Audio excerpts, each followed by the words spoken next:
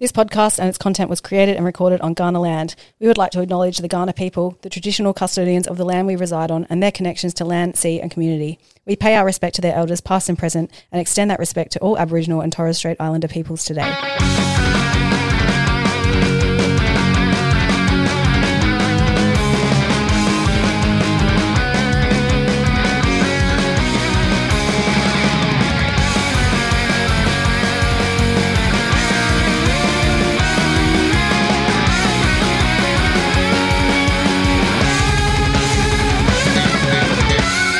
G'day, here we crow episode 9 coming at you. My name is Lauren, hosting again. What have I got myself into? Please welcome my co-host Sam. Hello, Lauren. Ben. Hi, Lauren. And we have another COVID protocol, unfortunately, this week. Dan. He actually has it as well. He has COVID. He Poor is positively COVID. And he had a quiet word that he was keeping that confidential. Oh, sorry. Oh. Oh, were you? No. Oh. No one told me that. Dan, welcome from your cozy home there. How you feeling? I'm in my COVID cave. Feeling okay? Living the dream. Yeah, just living the dream. As all those people who've had COVID so far know, it's a good time. Lauren, You had a good time in isolation. Oh, yeah, I was fine though. Didn't get COVID, so just watching TV. It was all good.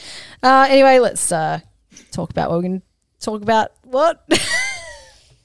Let's crack in. What are we talking about? Yeah, what are we talking about? Well, obviously the Crows women's are in the finals, smashed St Kilda over the weekend. Woo! So we will review that game and take a look at our potential preliminary final opponents. We have our first men's player interview this week, talking to the fabulous Mitch Hinge, who has come back from a year off and has been certainly impressing in the preseason, I feel. So we're going to have a quick chat to him and see how he's going. We're going to preview our round 1 game for the men's against Fremantle, and we're going to introduce a brand new segment to Here We Crow. So can't wait to get into it. Pre-game warm-up. Cool drinks.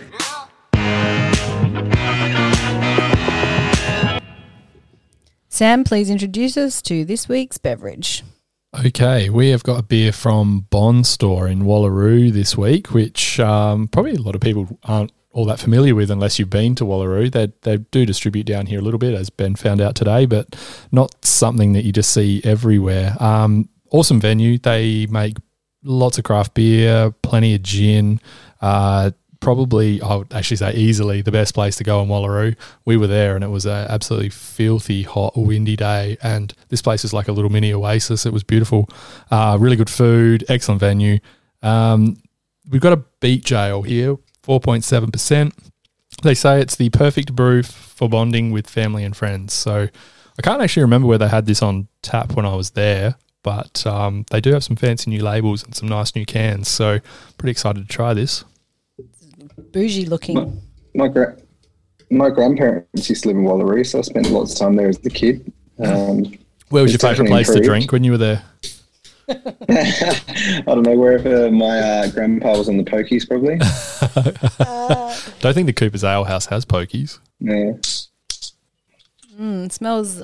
It's not as doesn't smell as like crazily hoppy as some of the beers we've drank on this podcast. No, you'd expect this to be a little bit tamer, being beach ale. I think it's probably just their take on the Pacific Ale. Just didn't want to use the name, would be my guess. I'd like to say thank you, big thanks to Ben for dropping me the beer all the way.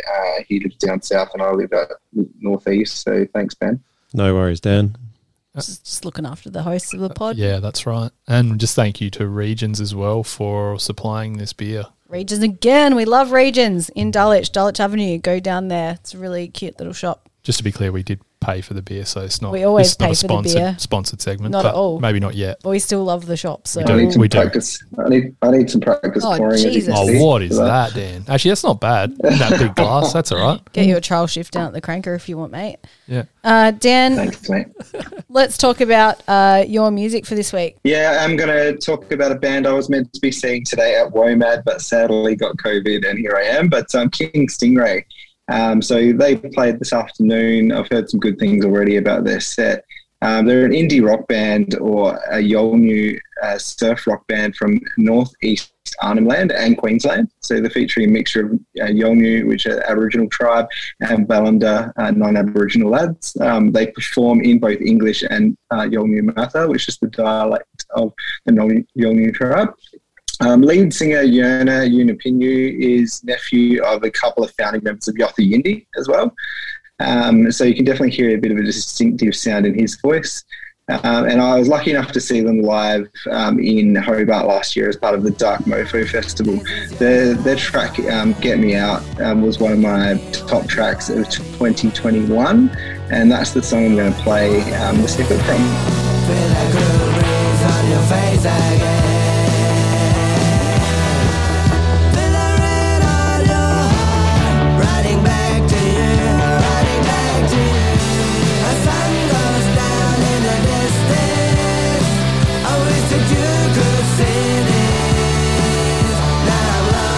Alright, so there was Get Me Out by King Stingray. They played today at WOMAD this afternoon, actually, Monday afternoon.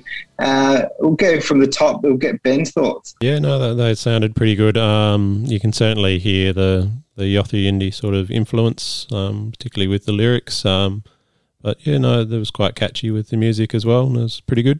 Yeah, it was catchy. I haven't listened to anything they've done before, but yeah, it was really cool. Like musically, it was exactly what I really like, to be honest. So yeah, definitely give them a bit more of a run. Yeah, they've just got the 3 tracks so far on Spotify, so I think they've got some big stuff to come this year.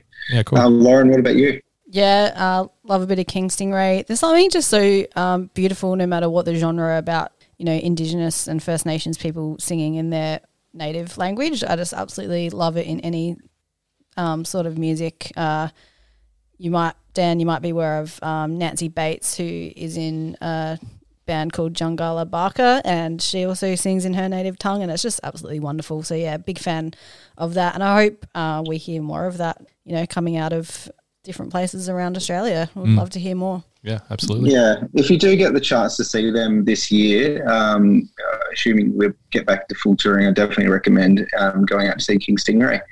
All right, over to you, Lauren. Thank you. This week, changing it up a little bit, I guess, taking it back a couple of years with this track, but I wanted to feature an artist that is a big AFL fan and someone that I admire, and his name is Blake Scott.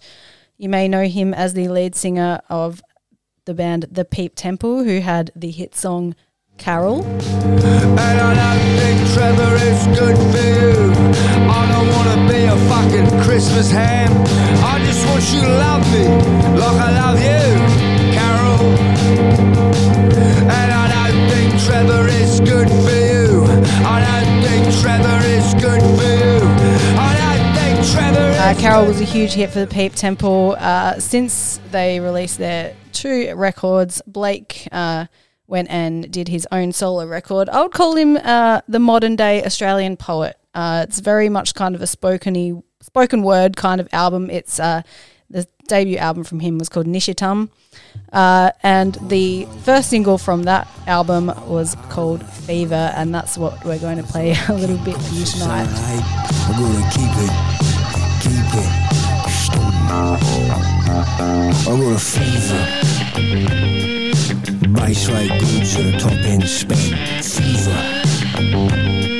I won't slow up till I reach the end. Yes, definitely an interesting track. I actually wanted to play a second part of it. I might go to some comments before I do that.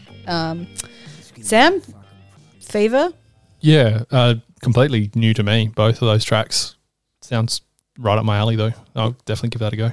Peep Temple's definitely your kind of like pub rock band, but I would say like rivaling the Jones in terms of political commentary. Ben? Yeah, not too bad. It's a bit of a loophole swear jar option for you though, Lauren. I'm using it.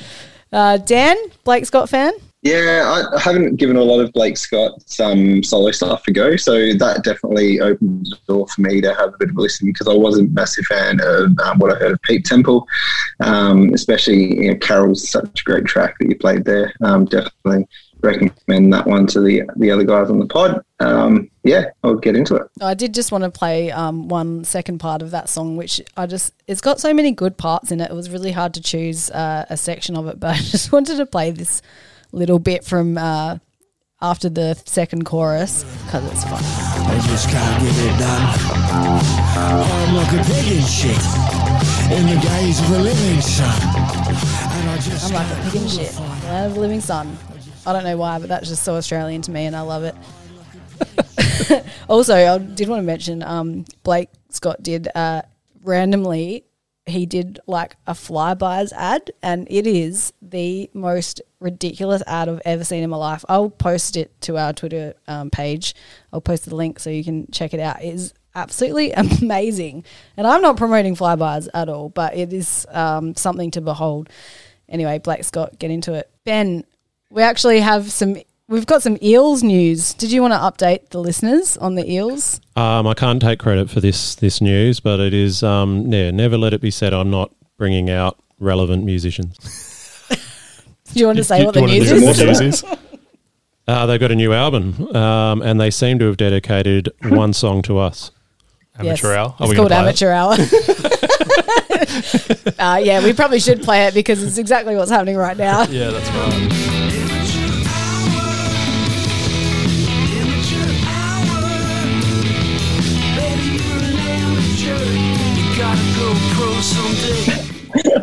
Surely that's our new theme. Definitely going to be. We started playing that at the start.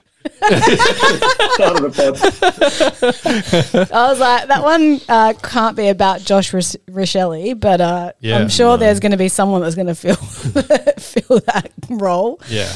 Apart from us, I mean. We can play it behind a clip of all the blunders players make all year. Yeah, absolutely. No, that works. I think it's definitely going to get a workout on this podcast, put it that way. I'm Mark Ricciuto and here we crow. All right, let's talk women's footy. The Crows defeated St Kilda 2-14 to 7 goals 11-53. It was an absolute smashing on the Crows' behalf. Ashley Woodland kicking 2 goals 3 and therefore taking out the Coleman Award, which is a fantastic effort. Guys, what did we think of the game? Yeah, I watched the replay yesterday because I didn't get to see any of it live, but it was probably pretty typical of a lot of our games this year. Certainly early on, despite absolutely dominating that first quarter, we went in behind somehow at quarter time, which was quite amazing. And then from there, we got the wind in the second quarter, got a bit of a lead then, and just didn't really let them back in the game at all from that point. Not at all. Ben? Yeah, I'd class it as a reasonable win. Not that excited about it, but it was good. Yeah, frustrating first quarter. I think both quarters that we were into the wind, we really struggled to get into good attacking positions. Like our entries were very shallow and sometimes not like either as our forwards or the kicker not judging how far the ball was about to go because it dropped well short of the target. So, yeah, I think the second time we kicked into the wind, we did a lot better and we did score a little bit. But, yeah, the first quarter we struggled to adjust to the conditions. Dan, any comments on the game? Yeah, pretty similar to the other guys. I think we were pretty close to our predictions. I think if you play back last week's pod, I think we were fairly close to all. Yeah, I think I predicted 4 goals, so close there. But I think my 7 goals was just about there. Did you say 7? Someone said 7, someone said 4. Someone's close, someone's not. But Ash Woodland, as you said, leading goal kicker. That was really good for her to get that in the end. I think, after she kicked a couple of bags before it started the year, hasn't quite sort of had another big bag like that. But it was nice to see her get that. And our mate, Champion Josh, friend of the pod, did put an interesting stat up about Taylor Harris, and I don't like to stick the boots into Taylor too much because I think she's definitely much maligned because of the statue that she got built. But you will, given that she was. But here you go. I said, I won't. But given that, the point that Josh made was that she was. Woodland was basically given away for nothing from Melbourne, and they picked up Taylor Harris, and Woodland's gone out and taken out the leading goal kicker. So it speaks volumes for how much she's progressed and how well she's done in Crows colours. And Woodland was a defender for them, wasn't she? Not sure. I didn't watch too many Melbourne games. Yeah, I thought she's done like a reverse Chelbo, where she's gone from attack to defence and Woodland's gone from defence to attack. it was only 4 games she played, wasn't it, for Melbourne? Yeah. Yeah, so good turnarounds. And another win for the Crows in getting her for nothing. Yep. It was nice to see Eloise Jones back on the field. She was great. Fantastic to see EJ on the field, absolutely. Now, I wanted to talk about some dog acts that happened not in the that game. I like when Lauren brings up these dog outs. Yeah. Yeah, this is, Passion, we pet peeve. might need a jingle for this one. Now, there was a, I think it was... Can we not make it Who Let the Dogs Out? No, that will definitely That's not the happen. first one that came to my head. Oh, no. You've got better taste than that, Dan. She- Come on. No, I do. We'll come up with something.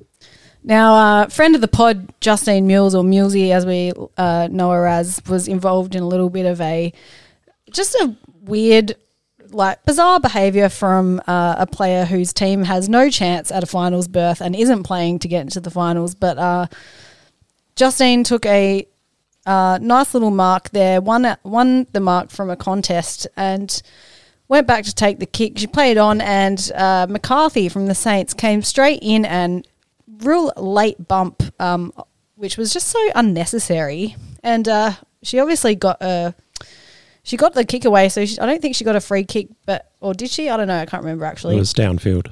Yeah, the kick was downfield. But the bump was so unnecessary. And then after that, she kind of got in her grill, like she was, kind of wanted to keep it going, which to Millsy's credit, she definitely backed off of that interaction. However, Stevie Lee Thompson, maybe a couple of minutes later after that, was kicking for a goal, and McCarthy shoved Millsy off the ball, onto the ground. What are you doing there? What is the meaning of this? I don't understand. It's just, so unprofessional. And I will say that, Justine Mills, ultimate professional, gave her a big hug after the game. Obviously no love lost there. But I just, I understand that, it's an aggressive game, but I feel like some of the girls are really taking it a little bit too far. We talked about Snell on Munyard in the Bulldogs-Crows game a few weeks ago, who kind of body slammed Munyard to the ground as she was trying to get up. I feel like it's just really grotty, gameplay, and it's just, it doesn't sit right with me at all. I just thought Mills did a good job of, she got laid out. First reaction was to get up and start remonstrating with the player, but thought better of it before she got there. Yeah, She's absolutely. got finals to play, bigger things, not like St Kilda. Well, we hope so. She did cop a bit of an injury as well, so hopefully that's nothing too serious. Yeah, they ended up saying elbow contusion, which is better than I thought, maybe a dislocation, so that's a lot better than it might have been. Yeah, you're our podcast doctor, so I trust your judgment on that one. I think contusion's like fancy bruise. Anyway, I think I just Thank you. Thanks. What I'm trying to say is just bloody rein it in, girls, because people can get severely hurt and injured, and that's not what you want. And especially if you're not really playing for anything, sure, you're playing for your team, but it's very silly to get into stuff like that.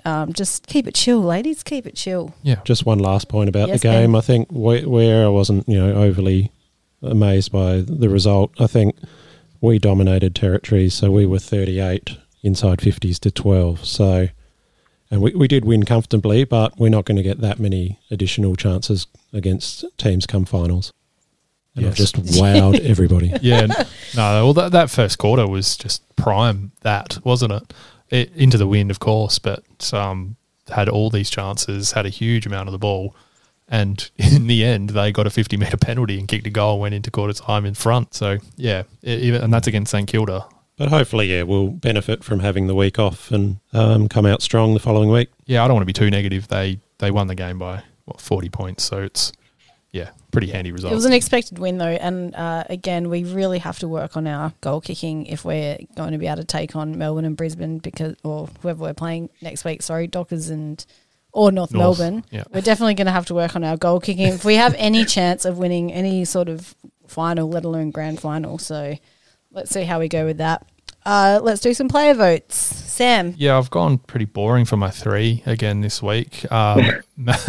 Marinoff, 25 disposals, 12 tackles, 400 metres gained. It's I want to ignore it, but you can't. I think, and she was just watching the replay this morning, she was just in so much of the play. Phillips for 2, 19 disposals, 11 contested, 1 goal, 1. It was a really solid game from her. I didn't give her any votes last week. Even Lauren gave her 3. But 2 games in a row now that she's been more than serviceable after a couple of quieter weeks. And for 1 vote, I actually gave it to Gould. I thought around the ground, she was really strong. She had a few disposals that went amiss, especially into the wind, that fell a bit short, went straight to St Kilda players. But you take those out of the equation and it was a really, really solid game. Yeah, she did have a good game. Yeah, my top 2, I sort of flipped from Sam.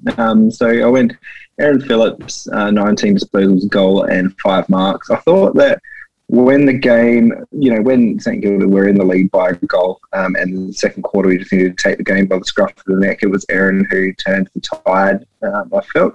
Noffy obviously had a massive game again with 25 and 12 tackles. The 12 tackles were the big one for her. And I went for icon of the pod, Rochelle Martin, for 1 vote with 14 disposals, 5 tackles and 3 marks. Sorry, just waking up again from Sam's boring votes. So I had... Jesus Christ. Hey, Dan, have you noticed how big Ben's head's gotten after last week? Bit of me time in the music section, and all of a sudden, look at him prancing around. You should see the coat he wore in here tonight. I think the reaction's a little bit strong there. He looked like the Geelong players walking in for the pre-season game. I know, yeah. Absolutely disgusting. He actually had a red carpet rolled out at my house when he came in. He just stepped out of a white limo. So, it's just that one of your dogs has defecated on it first. That's right. Who you got, Ben? So if we could just get back to the votes. I had Marinoff for 3 possessions and 12 tackles again. So another big game.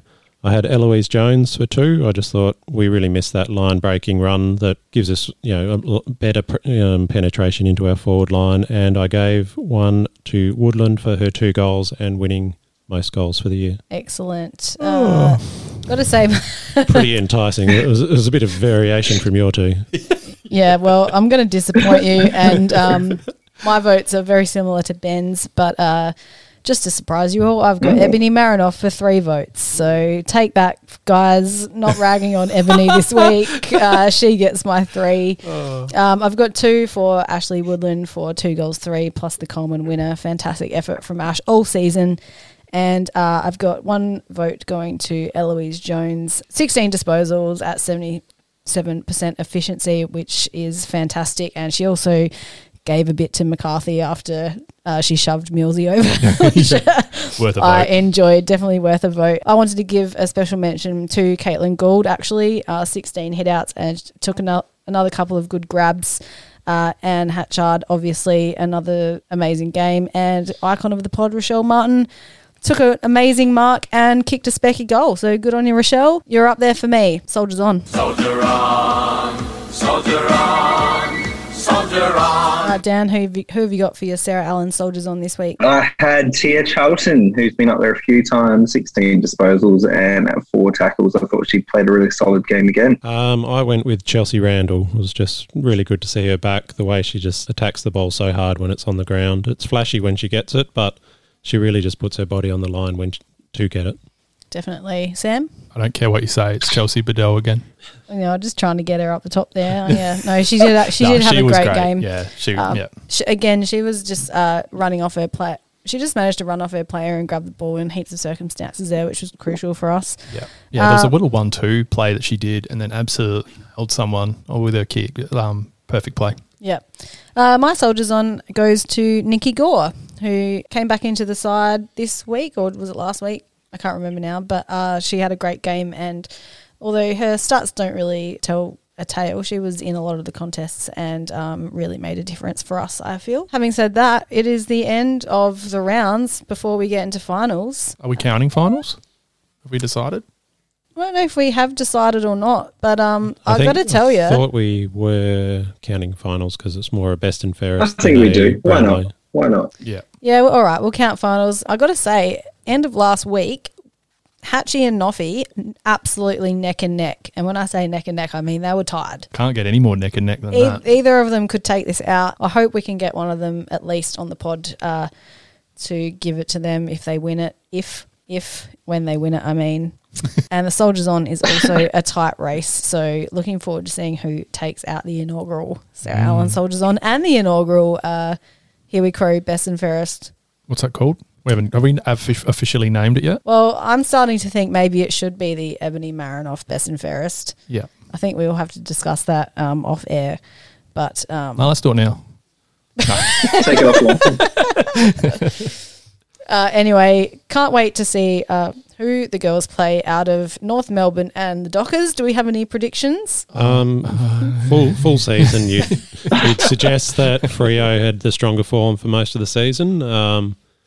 They dropped off, particularly that game against Melbourne, but they did have a lot of laid outs due to COVID. So I would have thought Freo, they're unlucky they have to travel, but they didn't quite get there with their percentage. But I still think they'll get over the line. Yeah, I don't know. I'm going to go with Freo because I prefer them to win. Well, I'm going to go against the grain and say North because I think Freo fell off the wagon in that last round. So no sympathy for that. Yeah, right. Well, I've got no idea, but I'm just happy that we're not playing Melbourne or Brisbane, to be honest, because I feel like they could knock us off at the moment. And I think the week's rest will do us some good. Hopefully some of the names that got omitted this week, I'm not sure if they were being rested or actually omitted, so we could have a couple of debutantes, but would really love to see McKinnon back in it, and hopefully Maddie Newman, obviously. Just the nepotism talking there. I think a lot of the ones that were dropped were for reasonable reasons, if that makes sense. Like do you think Maddie Newman's got the Chelsea Randall role and that's why she was pushed out? I think that was definitely part of the reason why she was pushed out of the team. So, yeah, not too worried there. Potentially she could be on the interchange for the next game. So, good luck. Hopefully that happens. You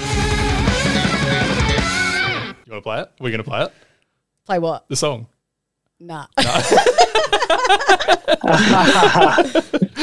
he knows about it. We probably could play it now that we've introduced it like that. We do. We usually do like a little bit of a. Dan is an amazing musician, so we usually like make a little track for the person we're interviewing. But we weren't sure you were gonna. We weren't sure you were gonna get this one because it's really hard to match Hinge with any songs. Yeah, well, I can imagine if you've done anything in regards to that, you've done a very, very good job. So. Oh, all right. We'll play it for you and see what you think. All right, let's go.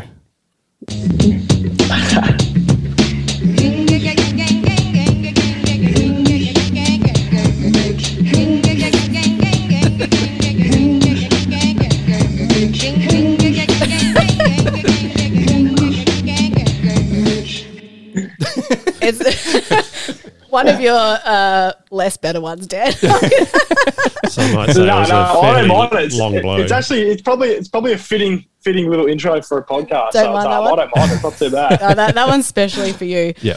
All right. He was the medical sub in round 1 against Geelong and unfortunately played about 10 whole minutes of footy before he dislocated his shoulder twice. He has been off the ground for a year and watching on the sidelines, but in the preseason he has come out and impressed everyone. It is Mitch Hinge. Thank you for joining us, Mitch. No, thank you. Thank you very much. You've come back to the Crows after a whole year of being ruled out, and yet you've come in absolutely screaming in the 2 preseason games. I've got to say, you actually were quite impressive in the game against Geelong as well for the short period of time you were on field. You've impressed the fans, us for sure, and I'm sure plenty of the coaches. Like, what does that do for your confidence? And do you think you're a lock for round 1?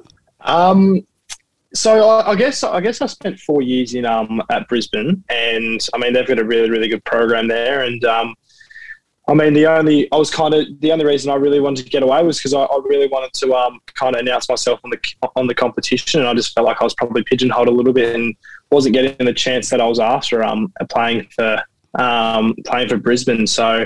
I was emergency a lot of times the year I left of 2020, the first COVID year, and I mean I probably feel like individually I've been ready for AFL footy for probably my last 2 years at Brisbane. I came to the system a bit raw when I got drafted, but put a lot of work in, and Yeah, I mean, I probably thought I was ready enough, and obviously still being a young player, but ready to kind of make my mark and show people what I can do. And yeah, unfortunately, I just wasn't able to do that at Brisbane. So once I came over to Adelaide, it was a nice little fresh start for me. Adelaide's been really, really good. There's a lot of really good players and some really good emerging talent, which I guess is really exciting for me and the Crows and the Crows fans and members and everything. But I mean, from that, yeah, I mean, I'm ready now. I've had another 12 months off after, obviously, yeah, as you said, I had the shoulder surgery, which has been embarrassing.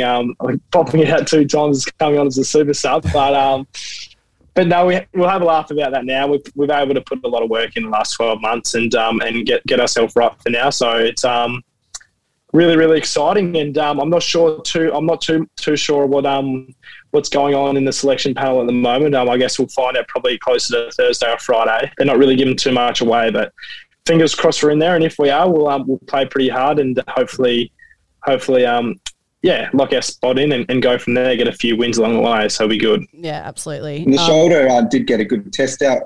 We noticed in the trial game against Brisbane. I saw a couple of good tackles that you laid and really stretched it out. How did it feel after that game? Shoulder's actually feeling really, really good. Yeah, as I said, we've had about 12 months, probably till this weekend, since when it happened last, and that's from probably what I had is you get a full tick off about 6 months post surgery. So I've had no worries about the shoulder for about 6 months now, and absolutely confident in it. So it was feeling good. It's after a little bit of time off, you get a bit sore in a few different spots, but that's just the nature of footy, and that's part of why I love playing footy so much. It's good, and we'll get in and under and hopefully win some contests. It'd be nice. Mitch, I've done my shoulder twice as well, not on the same day and very much in different circumstances that we won't go into here. Do you still have those moments doing things during a game or even life where you feel a pop and just hope to hell you haven't done it again? Like leaning back to something on the back seat of the car, that's the one that I always hate. To be honest, not really. This time around, so I actually had I had 2 surgeries on my shoulder. The first one, I had just the arthroscopic keyhole, which just to kind of clean it out, clean up the labrum, and that was probably a little bit more so I understand what you're talking about. But this one's a full lattier, completely locked over the front. Pretty much as strong as it can be. And as I said, I've put a lot of work in, and I'm very fortunate because I was able to go into the club pretty much every day last year and rehab it and do all that stuff right. So, yeah, as I said, it wasn't ideal, but very fortunate position to be able to kind of rehab it in the way I was. And, I'm taking full confidence now that all the work I put in, and it's hopefully it'll be all good for this year, so it's exciting. Awesome. And speaking of Brisbane, we just touched on it before, but you've come to the Crows alongside former Lion Ben Keys, who obviously has absolutely skyrocketed in terms of becoming one of our top tier players. How has watching Ben's success from the sidelines influenced you and how you're going about your footy? I mean, Ben's a really, really quality person. He's one of my good mates from Brisbane, and obviously I linked up pretty quickly when I got the news that I was coming over back to Adelaide. But I've just moved in with him in the off season, or just at the start of the off season. So we're really kindling a bit of that Brisbane love, and I've loved every minute of it. He's very, very professional. He does all the right things, and he's a good person to bounce off. Although he's young, he's very mature and very wise. So he's lived through plenty of life experiences. So it's really good. And to see what he's done over the past kind of 2 years, and from being delisted to he might have been top 3 in the best and fairest last year, is a testament to him. And I mean, I can only wish that, or only hope that my career kind of follows the path he's did, because he's going to be a quality player again this year. And he's just as excited to get into it. Absolutely. Awesome. And I've just got one more before I handball it over to Ben. It's actually a question from the Adelaide Football Club Discord channel from user Ace Crombus. He wants to know, how do you think the Crows compare to the young team Brisbane had when you were there before they shot up the ladder? I mean, it's a good question for me, guys. I think it's interesting because I obviously went to Brisbane. I got drafted to there, and I think the first 2 years we were bottom bottom four, and then we went from bottom four to almost top four, I think, in that third year I was there and pushing for a prelim. So like there was a good culture in Brisbane, and I don't think that's any dissimilar to here. There's definitely no short of quality talent and quality individuals on the senior side. As we see, you see Sloaney, Brodie Smith, Luke Brown, with obviously Tex, all these boys that have really, really quality, they've put together some really good careers, and it doesn't look like they're slowing down anytime soon. So, but then as well, there's also a lot of the emerging talent. There's a lot of first round draft picks, and even going on to later on in the drafts there's been a lot of good talent picked up later on. So it's a credit to our recruiters here at Adelaide. So it's just so exciting for me. There's a lot of good talent around. There's a lot of good vibes around. It's a really good place to be in Adelaide. So I think they're the main things I take from how exciting the club is to be at the moment, and how exciting the individuals are as well to be around. Awesome. I'm actually going to handball it to Dan. I made a name error there. Dan, can't believe you'd get a name wrong. I know. Ben forgot my name 2 weeks ago, so I don't feel bad at all. Dan. That's all right. I'll forgive you, Lauren. All good. When you played that one game for the Crows last year and you got ruled out for the rest of the season, did you fear that there might be a hinge curse at the Crows and you get stranded on that one game? I don't like to talk too many curses into tuition. There's actually a funny story behind Billy Frampton. Actually, get along really well with him, and he actually raised a fact because obviously John, my brother, yes, he played the one game for Adelaide, and he was pretty injury cursed. Very, very, very unlucky. So, it's joked around, but I don't like to give it too much oxygen just in case. So that's all we'll talk about it, I think. Well, all you've got to do is get on the park this week, and you've beaten the curse. So we definitely hope that's the case. And I read that you were a Crow supporter growing up. Who was your favourite player and why? Yes, I was. Pretty much through my childhood. I was a big Crows fan, and this is actually he's a player called Trent Henschel. It would have been when I was I can't remember why. I remember his big knee injury and things like that. That kind of derailed things, but everyone loves a good forward when they're a kid, and he used to kick a few goals. I reckon I used to love his hair, how it used to flick over. So I was a big fan of him for some reason when I was a kid, and he was a really good player. So it's good to laugh at it now. Yeah, he was great. I was there the night. He kicked 8 against the Bombers, so that was a massive game for him. But and one last question for me before I hand it over. But I've been told by Sam not to bring up NBA on the pod because Ben he's not a fan. But read that you're an NBA fan, particularly LeBron James. He's just dropped another 50 a couple of days ago, but so he's still going. But do you like LeBron more or less after Space Jam 2? This actually might sound crazy, but I actually haven't seen it. So, it's one that I've missed, so I can't actually comment on that. But, I loved Space Jam 1 as a kid. I absolutely smashed that movie. So, it's definitely one I'll have to get to, but I can't actually say because I haven't seen it. Look, I wouldn't bother, Mitch, to be honest. I started watching it and it was terrible. Yeah, I wouldn't worry about it. Get around it. Nothing like the original. Don't be too hard on him. He's all right. He does all right. He's no MJ, though. Yeah, he's not MJ. All right, Mitch, now, I don't know your brother personally, but I grew up down in Yankalilla and played an explosive season or two for the Tigers down there. But it also means I have quite a few. You kicked a goal once, didn't you, I did kick a goal once. Yep, absolutely. Means that we've got quite a few mutual friends down there with your brother. So we actually asked him for some questions to throw at you. So we may have to edit a couple of these out depending on what the answers are, but here we go. So ask him if he ever fell off a roof as a child. No, funny story there is playing backyard cricket at my original farm that we used to live on as a family. So I'm one of 6 kids, so there was plenty of action happening around the house and around the farm when I was younger. But John lifted me up to get the ball off the roof. I probably hit it on the roof because obviously I was hitting John around the park when I was about 4 years old. But yeah, I've been lifted up to get onto the roof, and as I've tried to get down, John being the big, whatever he was, 16 to 18-year-old guy, pretty big ego, thought he could do everything. He's dropped me. He's dropped his youngest brother onto the cement path off the roof, mind you. So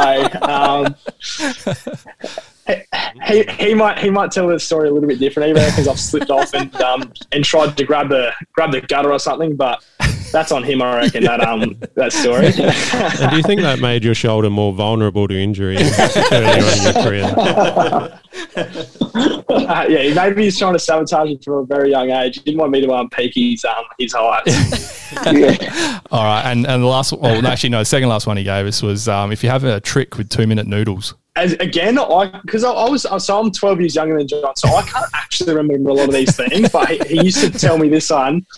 He used to come back from boarding school, I reckon, and 2-minute noodles when I was younger, like, I absolutely loved them. So, I used to eat them all the time. And I used to be able to somehow get a 2-minute noodle to come out of my nose and my mouth at the same time. I don't know how I did it, but that trick doesn't run with me anymore. Unfortunately, I'd love to pull out at a party or something, but somehow I was able to do that. I don't know who taught me, but it's very, very funny. He stitched you up with those questions, I reckon. Yeah, bloody John. We'll have to get him on sometime. Yeah, maybe. Yeah. You can stitch him up in another interview, Mitch. Yes, absolutely. I will have to. Now, so I've got a couple of questions too. So you grew up in Mundalla near Bordertown, out on a farm? Yep. I've actually got a little bit of a connection to that area. I used to go there on school holidays up to Bordertown. Some kids went to the Gold Coast, so I went to Bordertown. You've really drawn the short straw there. Well, not knowing any better, I did enjoy my time there. I've got some family who had a farm out that way, so I quite enjoyed yabbing and throwing sheep that were getting crutched and whatnot. So it was a good time. So throwing sheep. I kid around. It's a very nice part of the world down there back home at Mundalla. I always love to get back. Yeah, and my questions were a bit relating to the mighty Mundalla Tigers that you would have played growing up with. I believe you got an under-14s premiership there. Yes. Was very, very fortunate to be part of a little bit of success back when I was younger. It's surprisingly Mundalla. It's a town of about 500, a bit over 500 people actually, and we play in the KNTFL league. And that'd be the Kari Naracoorte Tatiara Football League. Yep, that's the one. A bit of a mouthful, obviously. But yeah, no. So I played that, and yeah, I mean, I was very lucky to be part of kind of obviously there's kind of 3 grades in junior footy, or 3 years by the time you kind of get through, like under 14s, under 17s and stuff. So you play as a underager, and then you play as a second year, and then a kind of top ager as like 13 or 14 or whatever. So it genuinely fluctuates a little bit depending on how good your top aging talent is, like anywhere. And I'm very fortunate though. Yeah, we won the flag in under 14s against the arch rivals Bordertown, which was a very good day. And then kind of 3 years later or 2 years later, we played Bordertown again in the grand final in the under 17s. And they just got over top of us as well. So. I mean, we're 1 for 1, but I love my time at Mundalla playing down there. It's a very good part of the world, and the success they're having, especially at senior level as well, is incredible. I think they've won 4 of the last 4 premierships or something like that, and maybe 6 or 5 of the last 6 or something. So yeah, I was going to ask about why they're so successful. Looking at like the league was set up in '93, Mundalla's won 12 flags. The next best is Penola with 4. And you've got a town of 400 or 500, and you say Bordertown's about 3,000. What's going on there? Look, I couldn't tell you. They've just very, very lucky with. I guess they do what they do really well is they've got a really good kind of culture and really good kind of club there. So a lot of the people either they stick around or they come back after a few years of either going to school or and bring some of their mates back from Adelaide. So. In terms of their core group of players, and there's some really good senior leadership there. It's just a really good place. There's a lot of farmers. It's pretty much just a farming. All the farmers come together, and obviously they've got a really good netball program there as well. So I don't know what they do special. There must be something in the water that breeds success or something. But it's very good. And I always love getting back and watching some games, and I kind of do that as much as I can. It's good fun. And I believe Lucendale's also in that league. They are. Lucendale. Did you ever come up against Fog growing up? I did actually. I knew Fog growing up. We played obviously, just here and there against Lucendale versus Mundalla, and then also I played in a few different rep teams and stuff when we were coming through. He was a year younger than me, but he was a pretty talented junior, so he was always playing above his I guess above his weight or whatever you like to say. So yeah, he's a good kid. Yeah, good. And it's been recently reported that he's got himself a hole-in-one playing golf. He did actually. He did. I've played with him a fair bit this off season, and I wasn't there that day, which sucks. But got a hole-in-one at his home course where he's a member at Glenelg, and he was pretty. He was pretty keen to tell the world about it. That's for sure. So that didn't take I think him, this is another one of your brother questions. He's wondering whether you claim to have also hit a hole-in-one. Well, I'm going to claim it. And actually, Billy Frampton and Kieran Strom were there as well. But it was at the par 3 course, so we weren't properly playing. It was I forget what hole it was, but it might have been the 4th or 5th. But it was about 120, 130 meters long. So I mean, it's still a decent size hole. And I thinned it a little bit, and on the 3rd bounce, it just dropped in. So does that count, Ben? Yeah, which is a par 3 course is not quite as prestigious as a full-size course. I'm giving it to you. The pod's giving it to you, Mitch. It's fine. Perfect. Well, I'll count that then. Absolutely. All right. Got any more, Ben? I think that's pretty much it. The only other thing I was thinking was just with Mundalla, do you ever see yourself heading back country-wise, or do you feel fairly entrenched in the city now? I mean, I love my time as a kid growing up on the farm and stuff. So, I mean, Mundalla, I definitely see myself to go back into some sort of capacity, back to the farmland, back to the country. Obviously, at the moment, my full concentration, full focus is trying to be the best player I can be. So that kind of rules out any country footy and things like that at the moment. But definitely down the future, it's definitely a possibility, an avenue that I'd potentially like to take. Yeah. Awesome. All right, we're going to wrap things up, but just before we do finish up with you, Mitch, we have a few quick questions for you, and this relates to our segment, the pre-game warm-up, which is where we review a drink, generally a beer, and we also talk about some music. So our pre-game warm-up questions for you are, what's your favourite drink that's not vodka soda? Because I know you guys get on the vodka sodas a bit. Yeah, well, vodka soda, all those the new seltzers. I don't know if you've with those seltzers at all, but like the Good Tide's my number one drink if I'm ever drinking. So it's like a way to describe it is like the Mount Franklin flavoured, like the berry water, like the sparkling berry water. Yeah. It tastes identical to that, so that's generally my go-to. But oh, that's a good hot tip. Yes, but if I'm drinking a beer, I'm not too much of a beer drinker, to be honest. I've drank a little bit of red wine maybe over the past 12 months, so I don't know if that's saying that I'm slightly growing up, but maturing. I'm not sure if I could say I'm growing up. But they're probably my two drinks of choice. As long as it's not out of a box, Mitch, that's okay. Yes, no, safe, well and clear from the boxes, that's for sure. Well, apparently the goon bag isn't so bad these days. Nah, you can actually get good ones. Advanced. Yeah, there is. There's actually quite nice ones. We'll get into the music stuff. If you got to pick the song, and actually we don't know if you do get to pick the song, so maybe you can enlighten us a little bit here, Mitch, but if you got to pick the song that got played after you kicked a goal at Adelaide Oval, what song would you choose? What am I rocking at the moment? I'm a bit of a Juice WRLD fan, to be honest. But then again, he's probably not the one to kind of pump you up and get you up and about after you kick a goal. So I'm a big UCLA from RL Grime. That gets a massive run, but I mean that's a song that I can put on and that'll always make me feel good. So maybe I'll go with that one. Awesome, that's a good choice. Yeah, I like these suggestions. Yeah. They're good. We're into it. All right, and I have no idea about these suggestions. Yeah, showing our That's age not a there, I guess. Yeah. All right, and just the last one. What music did your parents punish you with when you were growing up? Gosh, I'm not sure if I can really remember, to be honest. I'm quite bad with remembering like names of actors and names of singers and stuff, so I can't really give too much. But you could just sing us a song. That'd I be remember fun. we always. But yeah, I'm trying to think. I remember we always used to have like the Australian Christmas carols pumping every Christmas time. But in fairness, I actually didn't mind that. I didn't mind that album. So I can't say that's a punisher. Love it. My parents had big influence on me, like with the music that they played when I was growing up. So yeah, I know every word to every U2 song in existence. My parents must have been a lot older than yours. I like the Christmas album suggestion.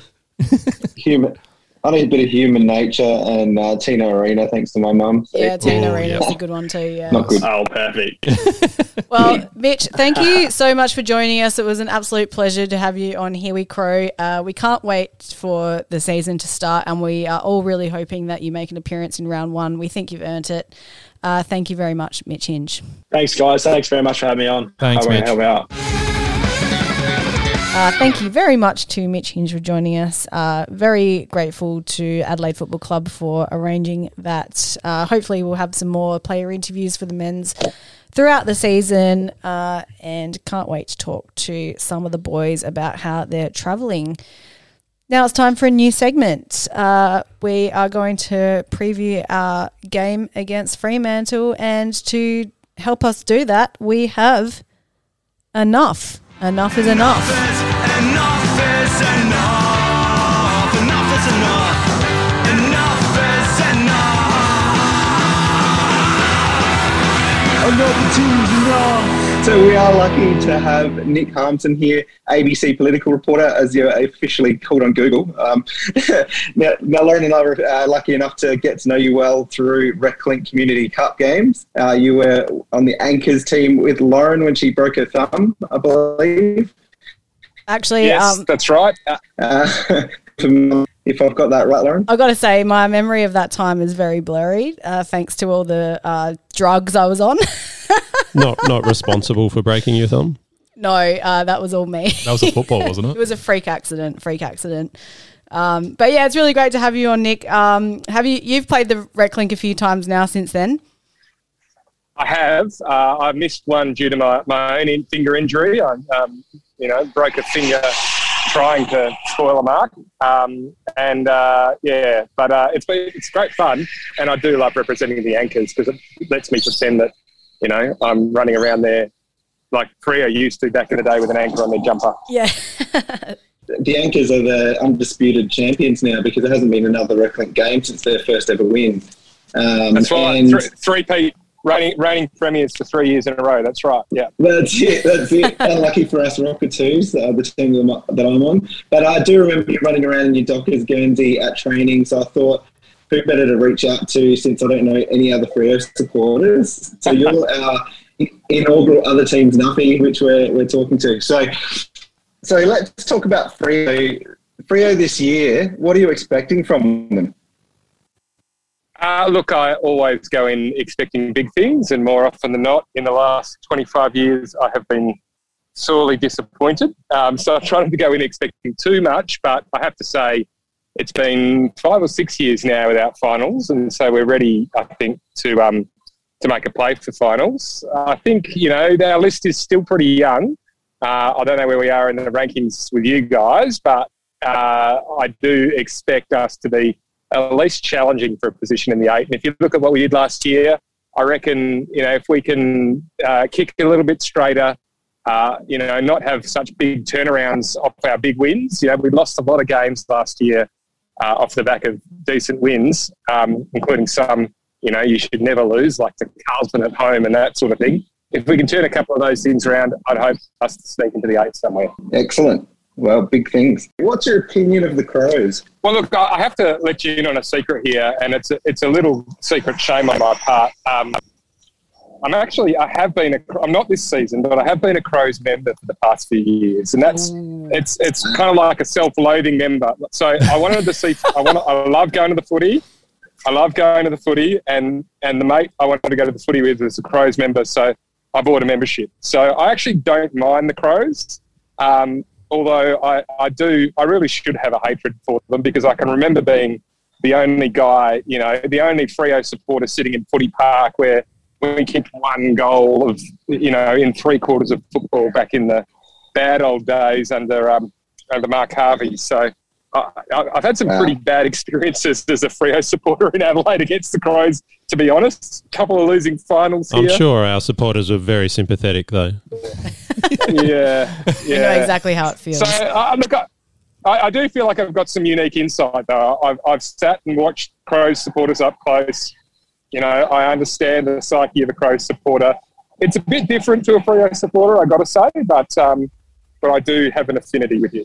And having said all that, what chance do you give Freo of knocking off or giving the Crows the old heave-ho in round one next week at Adelaide Oval? Look, who knows, guys? I mean, I think if I could say one thing out of the pre-season, we got to play West Coast twice, and they're resembling witches' hats, which makes me very, very pleased. And but it hasn't really given us much of a form line to go in. I'd say I've noticed some real differences in our game style out of the pre-season. We're playing a much more sort of chip and draw kicking game, and I reckon if we can get that going, we'd be a decent chance against your mob. Yep.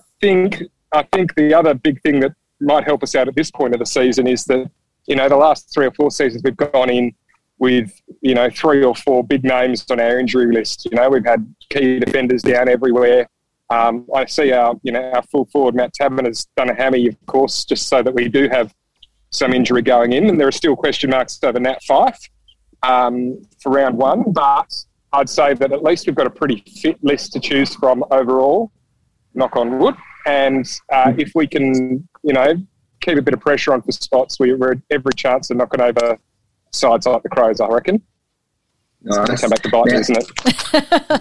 We certainly hope so. But we also have a segment on the show called the Dennis Armfield Award. Now, the Crows are notorious for playing other teams' players, or their crap players, to be particular, into form. If there was a Freo player, an average Freo player that you can see having a pearler against the Crows, who would you think it might be? Oh, geez, that's a good question, because we've our sort of a lot of our role player kind of players that might have been club whipping boys of late are not really in the team at the moment, because we've actually got a very, very full list to pick from. So I reckon. Well, I reckon if Tapman were playing, and he's not now, he'd be every chance to get off the leash and kick a bag, I reckon. I'd have to agree with that. I'd have to say, look, I don't know. I don't think we've got many crap players at the moment, which is good. I reckon Rory Lobb needs to put his finger out, and I reckon he could, if he plays, maybe he can show something. I don't know. He's the perfect player for that award. Yeah. He was who I was thinking of, yeah. Definitely. And last question from me before I throw to the other guys. We know he's the best ever Port Adelaide player, but is Clive Waterhouse still the best Freo player to ever play AFL? He was the most Freo player to ever play AFL, I'll say that much. Clive Waterhouse sort of sums up the Freo experience, and, incredible highs, lots of lows, the ability to do the unbelievable and then turn it around with the most ridiculous skill error in the next breath. That's my era. That's my early era Freo. I loved watching Clive run around, it was. They were interesting times growing up and supporting this club. I love it. We're a little bit more professional these days, I reckon. But I'd love to see Clive back out there. He was fantastic. As much as we don't want Freo to beat the Crows, we'd love to see some success for them, I'm sure. But Lauren, Sam, Ben, any questions from you guys? Are they second team, Dan? No, not my second team. I just like the teams that haven't won one to get up and get there. Yeah, that's fair. The underdog. Yeah. My question, I did a bit of research, so I looked back all the way to last year. Freo beat us by 12 points in round 5, and Tabiner tore us a new one. He must have been one of the few players. I actually didn't watch the replay, but I'm guessing Butts played on him. Must have been one of the few players that actually beat Butts last year. How's that going to change your structure, do you think? And who's going to be the main guy up forward? Look, it is a really good question. If there's one sort of weakness in our lineup at the moment, I think it's our forward line still. We've got a lot to prove up forward, and kicking straight has been a problem. Rory Lobbs, he popped a bit of an injury in the second pre-season trial match, so that's a bit of a worry. We've got a bloke in the twos who we pulled off the rookie list last year, Josh Tracy. I reckon he'll come in for round one. A lot to like about him. Yeah, he was good last year. Yeah, he's a little bit smaller than the key position size. He's a bit like Fogarty for your blokes. So bit of a bull, likes to run it in straight lines at the ball and not worry about what he hits on the way through. I reckon he will come in, and I do think we'll probably run with a bit of a mosquito fleet around his feet and Rory Lobb's feet. From the looks of it, that's something that's been a bit of a focus pre-season, is a bit of forward line pressure. It's something we were renowned for back in the Russ Lyon days, but has certainly fallen away in the last year or so. And I think that locking the ball in our forward 50 is one thing we need to do. The other thing is when we've actually got it within range, actually nailing some of those set shots. So I reckon Tracy is a good straight line mark, good straight kick. Hopefully he can come in and kick a bag. Andy Brayshaw, how's he tracking? Yeah, look, really good. He's the player that sort of, he's not, he perhaps hasn't quite hit the, he doesn't quite have the superstar highlights reel of a Nat Fyfe or a Rory Sloane, but he's just continued to get better year upon year. And he's turned into a really good player, I think. He's got a lot of power and explosiveness out of the stoppage, which is good. And I think, he was a great draft pick for us in that, he's already been elevated to the, effectively the vice captaincy of the side at age 23 or something like that. And, he's most definitely, I think, our future captain in waiting. He's signed up for a long time, and hopefully we have he and Caleb Sarong dishing the ball out of the middle from Sean Darcy's taps for a long time to come. And in Sean Darcy, does he seem to have his body right over the pre-season this year? Oh, Ben, no fantasy questions yet. I'm just interested about Fremantle. Look, I think so. He did a finger injury a couple of weeks ago, so they sat him out the first pre-season trial. But by all accounts, he's managed to get the full sort of, running load in pre-season. And that's, I think, that'd just about be a first for him because he's tended to cop a fair bit of injuries. So, look, I'd hope to see him, he had a breakout year last year. Hopefully we can see him, double down and get better this year. The real development for him too was getting forward and kicking a few goals last year. So I'd like to see that continue if we can. And I reckon he'll be an interesting matchup with Rob this week. Just both, not massive jumpers at the ball, but hard at it and a lot of runs. So it'll be an interesting competition between the two. Both big boys, wouldn't want to bump into them in a dark alley. He just kept getting injured last year, but did he end up actually playing every game? It was close too if he didn't. I think he might have missed one. He won our Aston Ferris, so he must have played a fair whack. I can't remember. He got concussed in the game, but I think that might have been the year before. I can't quite remember whether it was this last year or the year before. Yeah. But he did certainly play most of the season. I had him in my fantasy team, and it was like every week you were potentially having to trade him out, but he just kept kicking. Yeah. He's great, and we've got a decent backup behind him in Lloyd Meek, who plays a little bit the same way. So hopefully we've got good cover there. So feeling quite confident around our rucks and midfield. Probably lack a little bit of depth in the midfield, but we've got some, by all accounts, some decent kids in the draft coming through. But our biggest sort of lack of star power at the moment is still a forward line. So if we can just get our small forwards starting to put it together and keep the ball in there and kick some goals, I'll be very happy, because that's been the frustration the past couple of years, as we get it there and it comes out way too quickly. Yeah. Do you think with the midfield it's just that short-term pain of losing Chera and waiting for others to develop to take his spot, or? Look, I think we'll miss him, and I think, as always happens with, and I'm sure you guys feel this with players here that then move back to Melbourne, all of a sudden they're a superstar in Melbourne when they've been playing bloody well for your team. It's just that, half the commentariat hasn't seen them play because they play for a team outside of Melbourne. And Chera will be great. But I do feel like I don't think we will – I'll probably live to regret this, but I think we can cover his loss. I think, what he did provide was that excellent delivery into the forward 50. I'm hoping that some of the, the halfbacks we're seeing either brought in like Jordan Clark or developing like Hayden Young and Heath Chapman, that we can see some of these guys pushing up on the wing and helping deliver the ball inside 50 and, hopefully they can do something as well as Adam Chera can. I reckon we're covered on the inside so long as, Mundy, he's only got another 15 years in him. He'll be fine. If we can keep Fife on the paddock, Fife, Brayshaw and Sarong are not a bad sort of starting inside three. I think we're okay. Is Sarong going to start in the middle? Oh, yeah, definitely. I thought you weren't allowing fantasy questions. He's another one. Yeah, another one, third-year player already in the leadership group. By all accounts, all these guys, because of WA's border lockdown, they all spent it stuck in the West. They couldn't all fly home to Melbourne. So they've all, I saw on the social media feeds, they were all doing group sprints on Christmas Day together.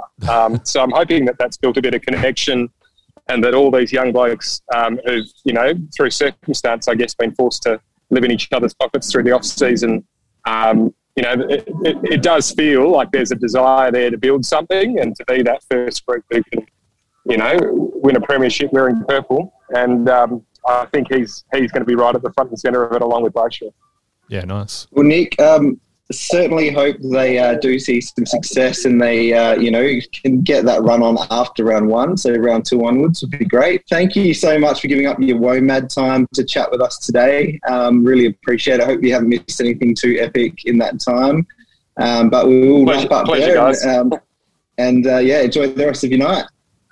Thank you. If there's one thing better than listening to live music, it's talking footy. So thanks for having me on. True that, Nick. Thanks very awesome. much. Thanks, Nick. See you guys. Bye. Bye. Thanks very much to Nick Harmson, who is obviously a Freo Nuffy.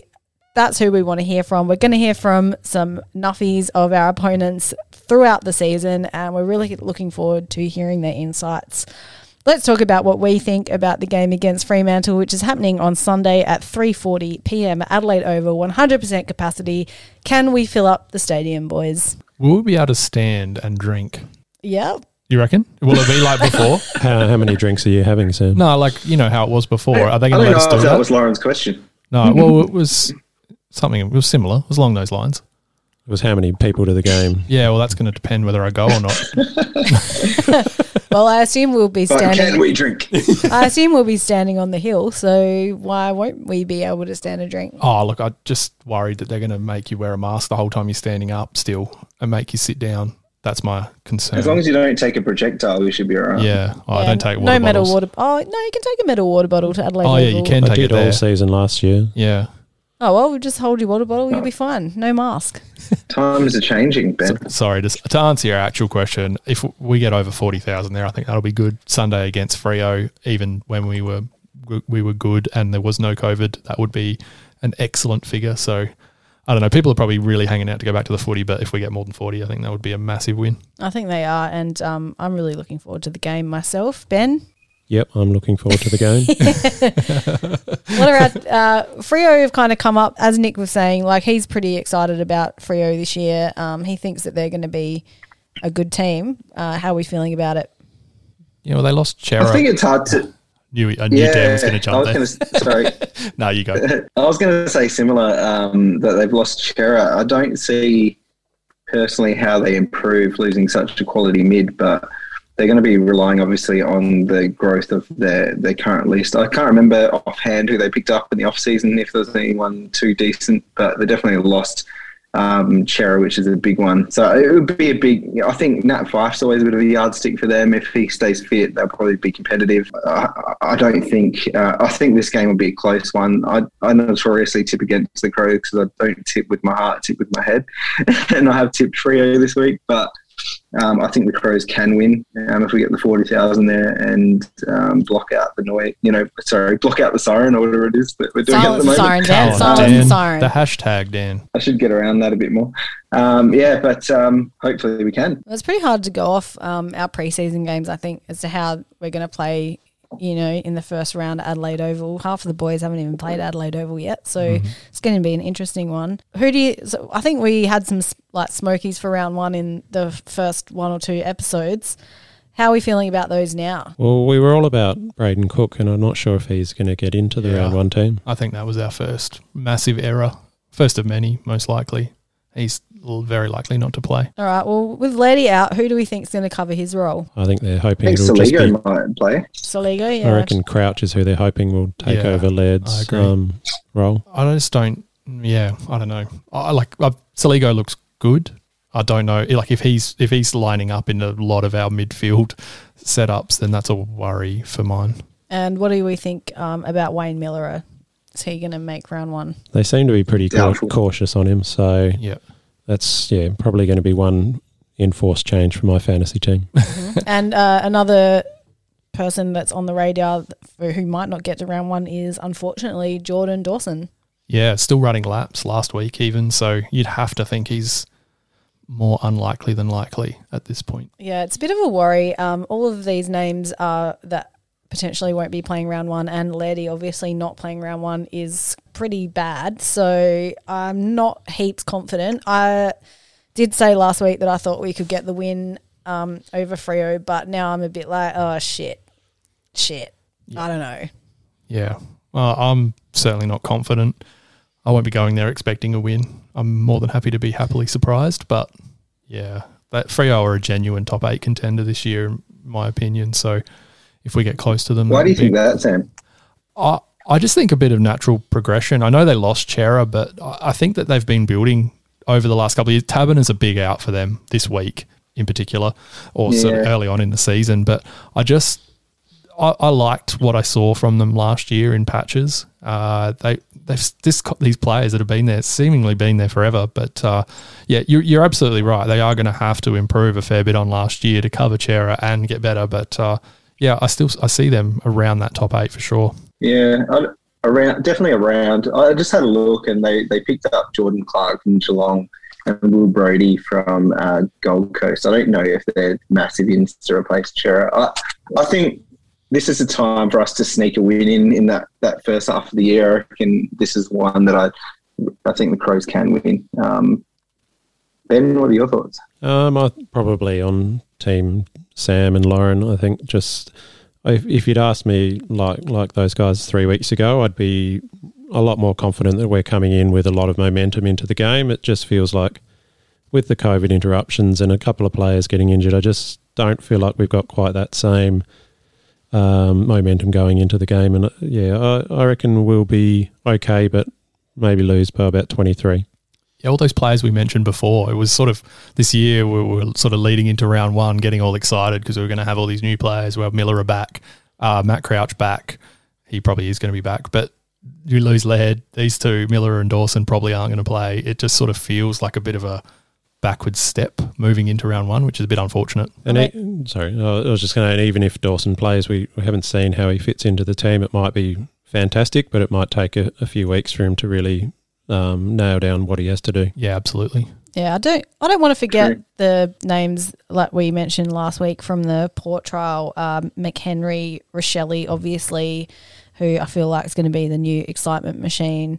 And Soligo, like definitely a good player. Maybe, this will be their game to shine. Oh, and I guess Mitch Hinge is another one. He's been absolutely impressive in the preseason, and I feel like he's really going to take this game on if he makes the team. So, it's not all bad. I'm hoping that some of that will, the spark will be there. Obviously, the more experienced players in Rob, Keys, Sloaney. Yeah. I feel like, we've had a lot of changes, obviously, to the list in the last few years, but this is the real first year of the new era of the Crows, I think. When you finally Lynchy, McKay, those guys that have moved on.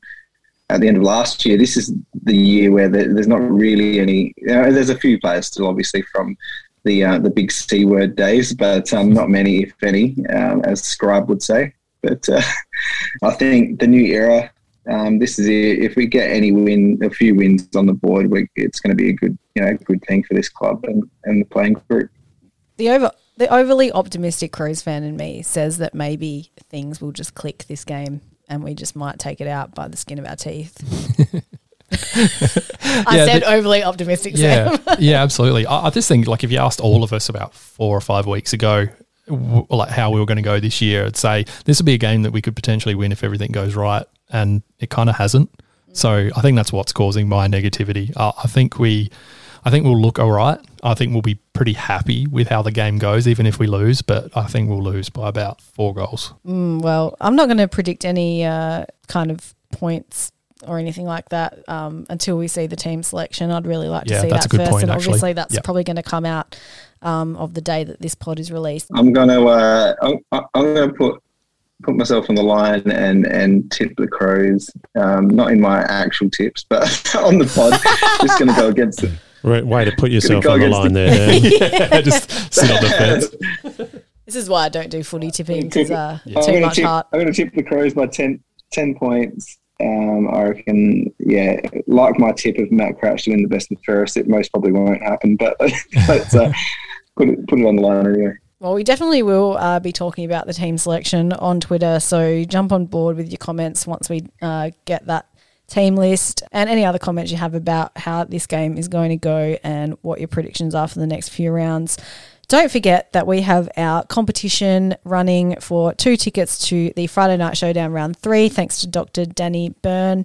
We have announced how you can enter that on our Twitter and Instagram pages, so get on it. Great tickets. You can be at the showdown. Unfortunately, you won't be sitting with us, but that's okay. We might be able to meet you for a beer at halftime if you're lucky. Yeah, that could be good. Yeah. If they care. Sam might not still be standing, but we don't know. It's a Sunday. I'll be all right on a Sunday. We'll have to find a seat for old man Sam. Yeah, no, it's not that. It's a little pub beforehand. Oh, yeah, of course. How could I forget? Anyway, looking forward to round 1. Can't wait to get back into men's footy. It's been a long time coming and I am excited. And a little bit of news in the AFL world. Sam? Yeah, the AFLW season, we've been crying out probably for every round we've had to sit in the 35-degree weather at Norwood Oval that it would be great if the women's season moved. And it looks like it might be moving to August, which is interesting. It means it's going to run through a fair portion of the men's season, sort of overlapping finals. And then after that, I think it's a pretty great spot for it to be, really. Well, they're talking about round 1 being that finals bye, so they do get clear air for at least the first round. Oh, okay. Yeah, interesting. Yep. Well, that's great. And that's kind of what we were talking about when we have brought this up before, is that little overlap in the finals. Yeah. Would probably be okay because there's not obviously only 8 teams playing in the finals, so that would work out nicely. Yeah, I heard someone explain it, saying that there's the interest in AFL is never as high as it is in grand final week, and at that point there's only one game happening, or preliminary final, I think 2 games. Yeah, so perfect time. Yeah, well, that's fantastic news, and hopefully it gets through. Hope so.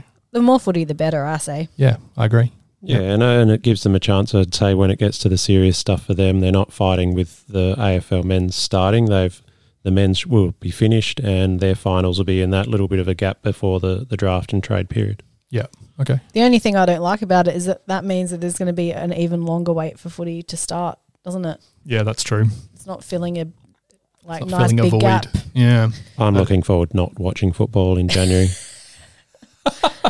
Not in person. I've enjoyed anyway. having it in January. I thought, in the heat, yeah, if that's The where you're heat's been going. hardcore, that's fair. Yep, absolutely. We're going to talk about Josh Dunkley coming to the Crows next year, Lauren. I mean, is he coming to the Crows or is he going to Port? Or is he coming at all? You know what it's like these days. We're in the 20th century. You can have a relationship It's already via been shot FaceTime. down this afternoon. Has it? Yeah, Josh Dunkley's come out and said he's shocked that he's been linked to a move and that he's staying put. But, That's what Dawson said. Dawson said that too, Dan. That's true. The rumours are all swelling because of all these players, particularly in the Western Bulldogs, that are dating netballers that are playing all around the country. So Dunkley's girlfriend is playing in Adelaide for the Thunderbirds. You've got Tim English. Tim English's partner is playing in WA as well. And there's rumours he's going to move to WA to be with her. Well, and this she's was also, a netballer. That's what started the Adam Treloar saga. Exactly. Yeah. So, and you'd want to tread cautiously after all that, because that was a very messy situation, and relationships were ultimately damaged in that whole thing. And I feel like Treloar's wife or partner was kind of made the scapegoat in that situation, which is really unfair. Treloar came out today and said how much he still loves Collingwood. Well, that's good. I'm glad, but he doesn't love Nathan Buckley anymore. No. What about Killing Heidi playing at round 1? How do you feel about that? Look, I've met Ella Hooper. And I've seen her perform. She's incredible. Not sure what Killing Heidi songs they're going to play. I feel like they probably could have gotten an Adelaide band to do the set, because Adelaide bands haven't really been able to play any gigs, and what better time for them to get some exposure and a nice little pay packet. Yeah, I agree. I think Killing Heidi will be fine. I'm sure they've got a few hits that everybody will know, but would they be on Tex Walker's playlist, do you think? Not sure. We should have asked Hingy about that. Yeah. Dan, if you were going to pick an Adelaide band to play on the big stage, and don't say I can't believe it's not Weezer, but who do you reckon would be a good choice? I think West Everton would be a good choice, personally. I think they tick the sort of Bogan Rock box, as well as just being an all-round good band, and that's not a knock on them. I think they just have that crossover appeal. That's a good pick, but Reverend, the lead singer, is actually a Port man, so I can't see him playing round one. No. For the Crows, but that is true. Actually, I do know that Alex Cameron from Bad Dreams is a Crows supporter, so Bad Dreams could have been a nice pick, bit more footy orientated. Yeah, but, that's not to say they're not particularly local anymore. They are a bit of a national act these days. But I don't know. I would have picked old Ricky Arbeck. Get him up there. I was just going to say him from the last podcast. That would have been good. Yeah, or the podcast before. I get what they're trying to do, and they're trying to entertain the crowd and.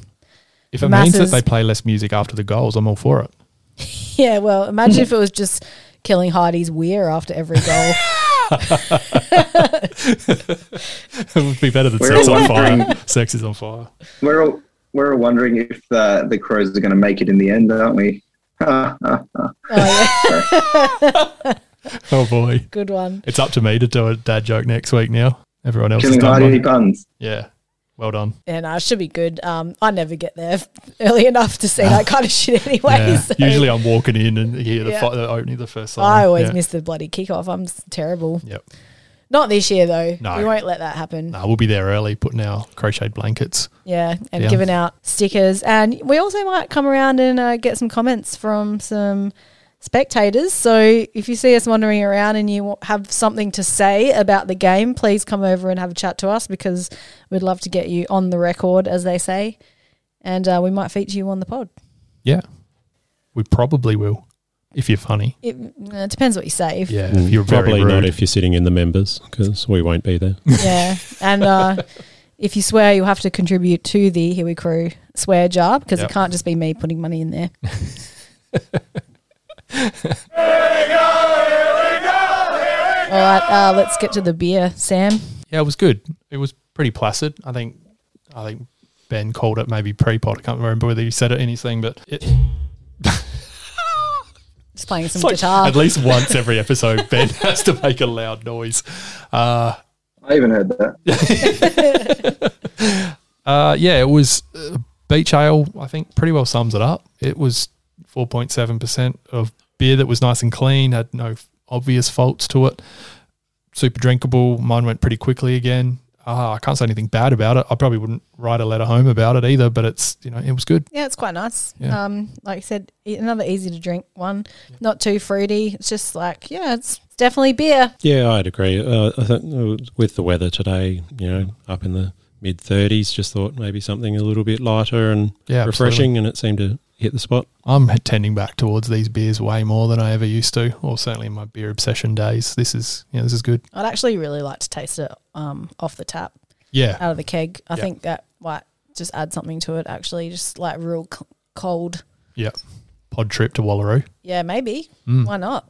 Stay in the caravan park with your friends. I know the guy. What do you think, Dan? Yeah, I was into it. I really appreciated it not being a beer that was going to knock me on my ass tonight, given that I've got COVID. So, but also something that might potentially kill some COVID germs. So, thanks, Ben, for the choice. I think it was that nice mixture between those two things. No problems. And we'll have another drink review next week, obviously, along with some more tunes. Don't forget to check out our Spotify playlist if you liked any of the songs we played tonight. Might chuck up the new Eels track so you can have a little listen to that. I know you're all craving to hear some more of Ben's music taste, and that will come. It will come. Yeah, I wasn't given the invite tonight. Well, we can't give one to you every week. Your hats will stop fitting. Yeah, like eventually this podcast is just going to end up being Ben on his own because Nobody wants that.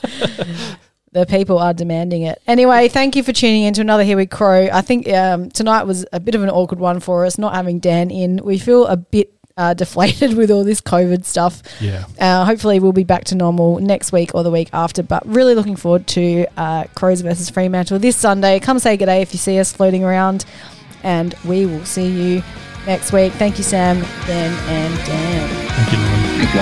Bye.